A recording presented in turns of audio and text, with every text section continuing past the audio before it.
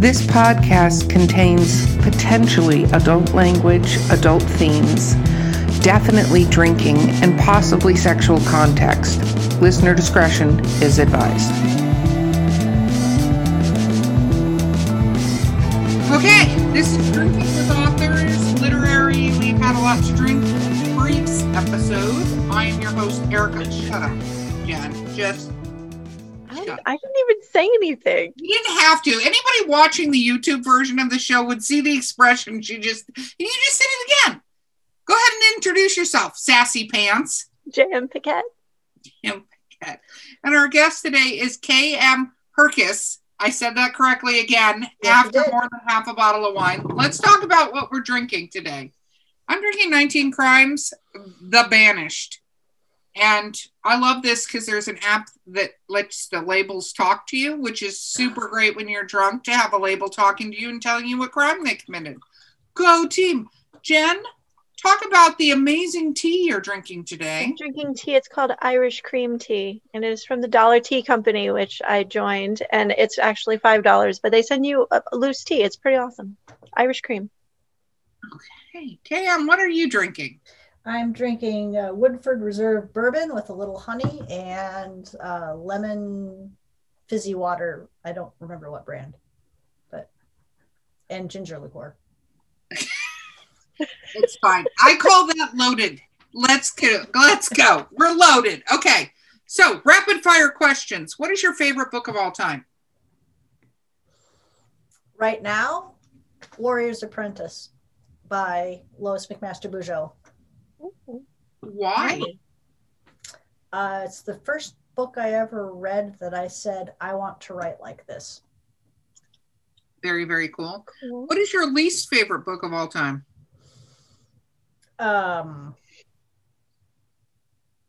Fountainhead by Ayn Rand. Why is it? Okay. I'm telling you, you guys got to So with you. Jen's facial expressions are brilliant. Okay. Why is it your least favorite book of all time? Two reasons. One, it's I just despise everything Ayn Rand has ever written because I hate all of the ideas that are presented in there and can, when I am more sober or less bourboned, articulate those arguments against everything that she writes about much more clearly. But then two, it's a really huge book that takes up way too much space in the R section of the bookstore. Okay. Good to know. It was always you said, why did the buyers send us 12 copies of the Fountainhead? We have 15 other authors we need to fit on the shelf. And so off it went into the back room. I like that. Rightly so. Yeah. That's okay. Don't get me started on my least favorite book of all time. Okay. Oh, I'm curious now. If you listen to any of the podcasts, first of all, I hate everything So E.L. James. Yeah, okay. There's that. But also, I am just not a huge fan of Jane Austen, which pisses people off, but I just can't. I can't. There are so many people doing fucking needlepoint in those books. Like, I am so not interested in anything that's happening in any of those books. They take way too long. And I understand it's the period and how they behaved and stuff, but I've discovered I don't like watching these shows either. Like, everybody's going nuts over Bridgerton or whatever the hell the name of the show is. Shut up. No, I literally cannot stand. I know, but it's everything you hate in a book. So of course it's not for you. Everything I hate in a book is on a TV show and I can't watch. Not that the acting's not great. It's not that it's not well written. I just don't enjoy it. That's fair.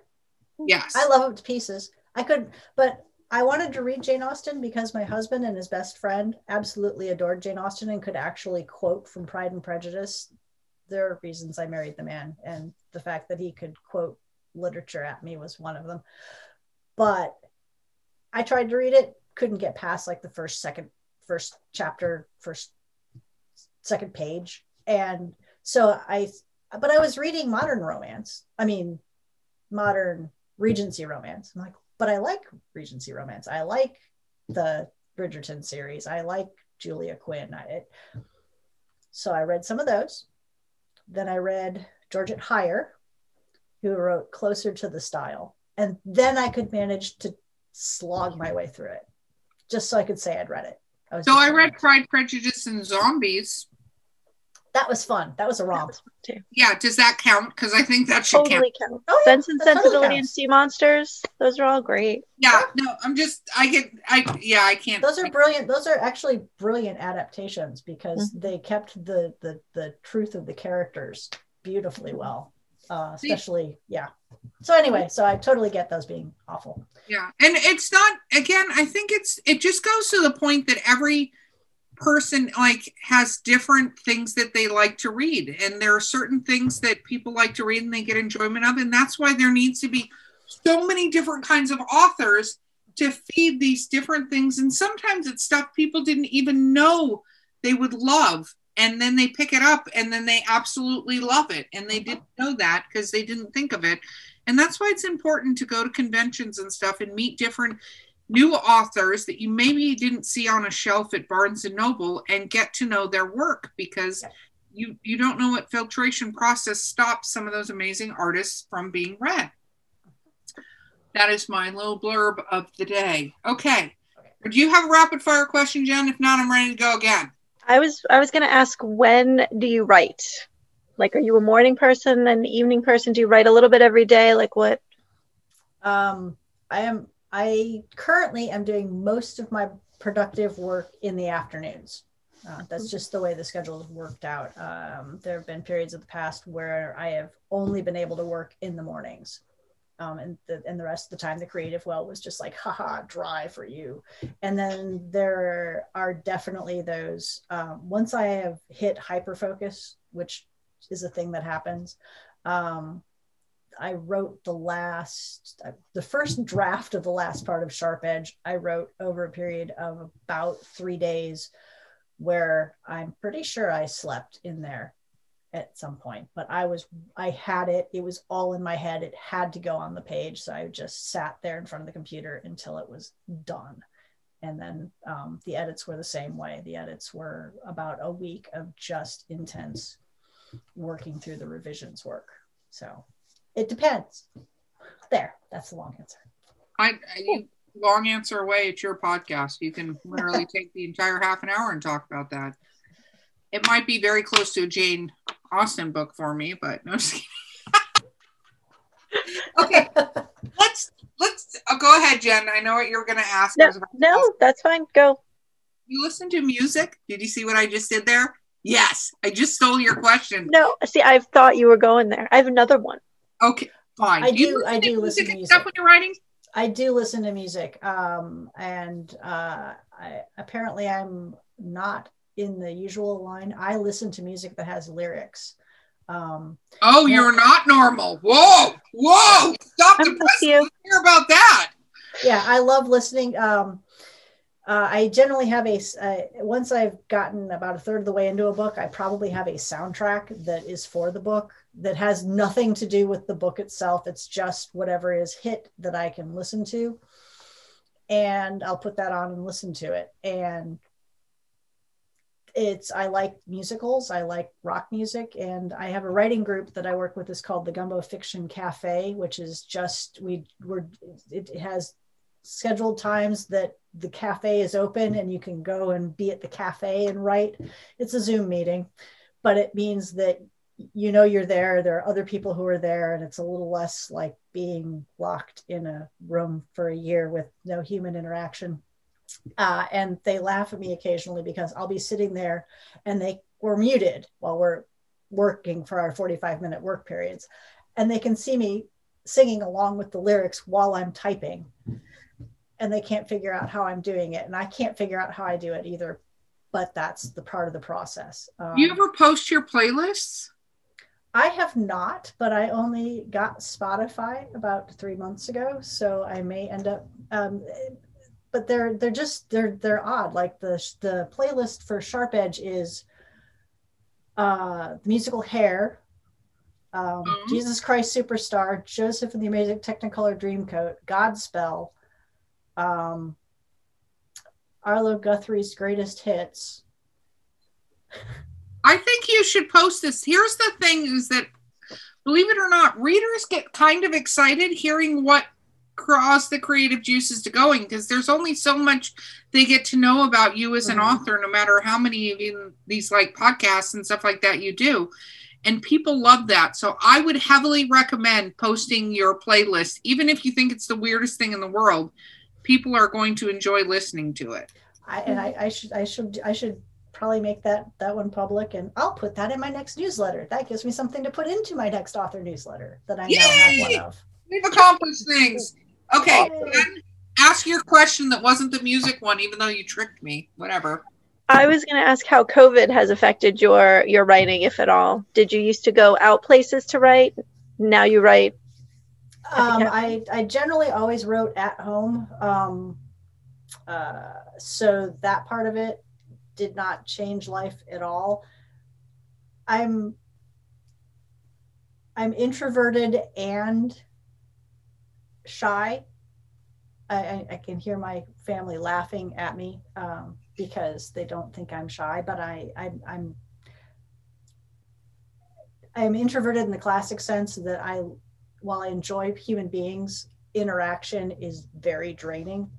So I didn't really go out much before COVID. Conventions were my big, I'm going out there. And COVID did make me realize that I was doing at least 2 more conventions a year than I probably should for optimum mental health, because it takes me days afterwards just to mentally recharge enough to think straight. In terms of the writing, once we got over the spring, what exactly is this pandemic and is this the big one that's going to kill us all issue, then I just kind of got into a groove. So that's it was much easier to write once things settled down a little bit. So it was very, very hard at the beginning. Once I was back into a schedule, it was a lot easier. It was not helped by the fact that, like I said, last year was the year of the house where I didn't do much of anything because my entire life was subsumed into finding the house, getting the house, working on the house, dealing with the house, moving, selling the old, everything. This year was, or COVID year was, well, we're not going anywhere and we had some big trips planned. So let's take a look at our 5-year plan for the 91-year-old house and go ahead and fix the things. So, and as it turns out, having crews of workers hammering on your roof and yanking off your siding is a little detrimental to your concentration. I would agree with that completely. Definitely. So. Okay. What was my next question? Wow, I thought of it and then wine just hit. It's fine. I got it. Oh, what are your writing quirks? So a lot of us have different things and some people's quirks progress, but is there anything that your editor goes, you need to stop doing this? Let's see. Well, other than one developmental editor who just wanted a character to have an entirely different arc than I wanted, actually with 3 different characters. They wanted them to have very different character arcs than I did. Well, that's no good. We don't want to talk about that editor. Okay. So other than that, it's all, I'm pretty sure that my copy editor is going to pull out all of her hair because I don't think I had not enough commas or too many commas. I just don't put them where they're supposed to be. Oh, see, that would drive Jen, who's an editor, completely nuts. And just move them around, you know. It's like the number of insertions and the number of deletions, and they were all there were like 500 of them, and they were all commas. And then I love to use the gerund form instead of it being an active word. And I usually catch that before it goes off to the editor now, because the first time it's like she was feeling as opposed to she felt. He was doing as opposed to he did. Like, so. I'll tell you, as authors, I know this, I can say this. I keep changing what the hell is wrong with me. My latest thing is changing people's names from chapter to chapter. It's fine. My editor catches it. # Jen. But I think, like, for me, what I noticed, and do you see I didn't say realize? You see that, Jen? Is that I think having really good editor feedback allows us to almost train ourselves as an author as we're sitting there typing away to stop like what we're doing and going, this is passive voice. Get rid of the he said, she said, they said, how many saids you got going on. I think that it's really good as authors if we can grow and evolve to not continue to do the same mistakes, but instead, as Malcolm said in Jurassic Park, make all new ones. Yes. Yeah, I agree. Absolutely. And that was why I was like thinking, I think the only things that are consistent from book to book are commas, that I at least have mastered the Oxford comma at this point. Yes. So I was raised by a bunch of people who wrote for newspapers, and you don't do it. So yeah. They wanted the room so they could sell ads at the bottom. They were like, well, just get rid of it. It doesn't matter. Yep. So it does matter. I had to learn to put them in. And then British spellings. I do British spellings all the time. Towards and forwards and backwards and extra U's sprinkling all through my adjectives. I like doing through, because through and thruff look very similar. So I like mixing those up in a manuscript and really pissing the editor off, because I don't care. There are 2 different versions. Let's go with it. So let's talk about the editing process a little bit. I know a lot of authors, so I like to bring this up. I'm one of those authors that has pretty much given up on the fact that I think I'm going to write a perfect book, and instead give my book to the editor and go, just fix it and tell me what I need to pay attention to. Not that you shouldn't continue to read your book, but I've realized that for me, I will go, if I'm given that manuscript to keep going over, to your point of when you put it up on Wattpad, like, you can go over the damn thing to death and still not be done with it and still trying to keep fixing it. And you're not going to be as good at that book as you're going to be as a book in 2 years or 4 years or 10 years. Like, So I just go, I've written the best book I can. Editors, fix it, because I really trust my editors. Just fix it and publish it, and just tell me if I put the word realized in there 50,000 times. Yeah. That was a previous quirk I had. I'm over that quirk. I'm on to whole new quirks now. So, how have you felt about editors? Because I think brand new authors can get very offended by editors, and you have to find the right one, but your editor should sort of be your police in a little way, to go, hey, so fun story, your pacing needs to increase, or your commas, or your, how do you feel?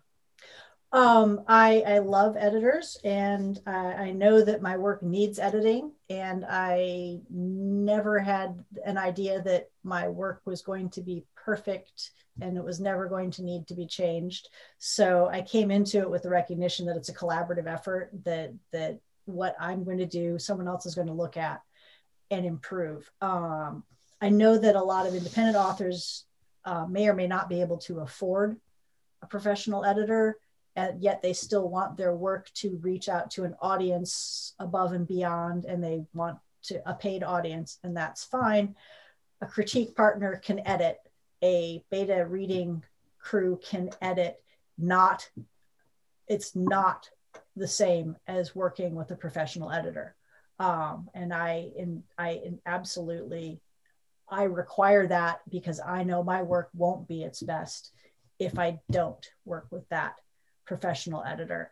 I'm never going to get offended when the editor, like I said, I had an editor who at the developmental level, like this character's arc should go like this. And like, I respect that. It's staying the same, because that's my choice.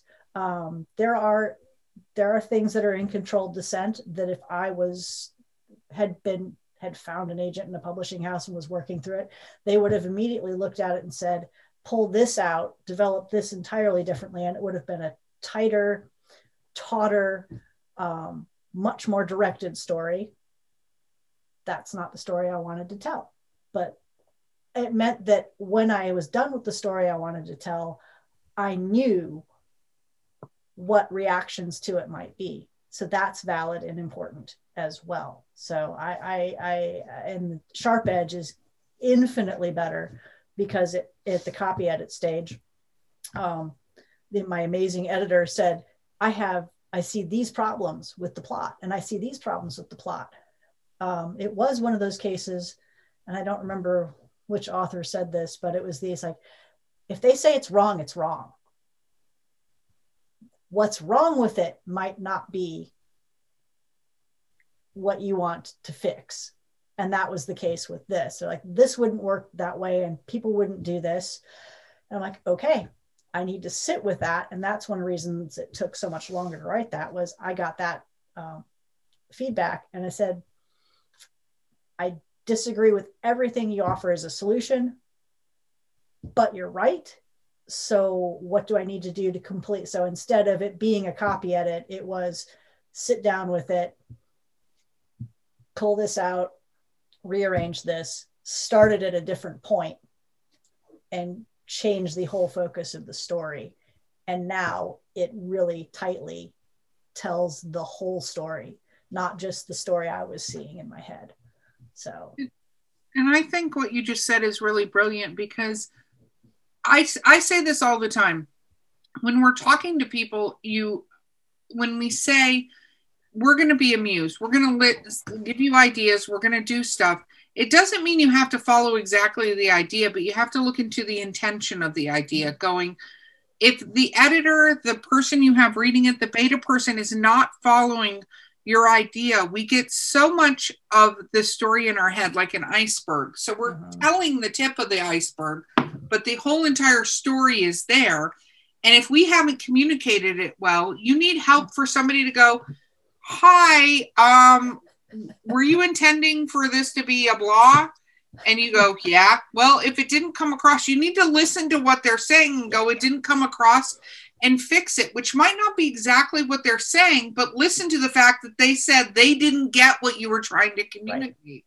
So go fix the story and give it back to them and let them read it anew with that idea. And I think if you only have yourself and you only have what's in your head and you only have a bunch of people who tell you how great you are all the time, like, that will never work as a writer. That doesn't work. I mean, of course, I love to hear how great I am all the time.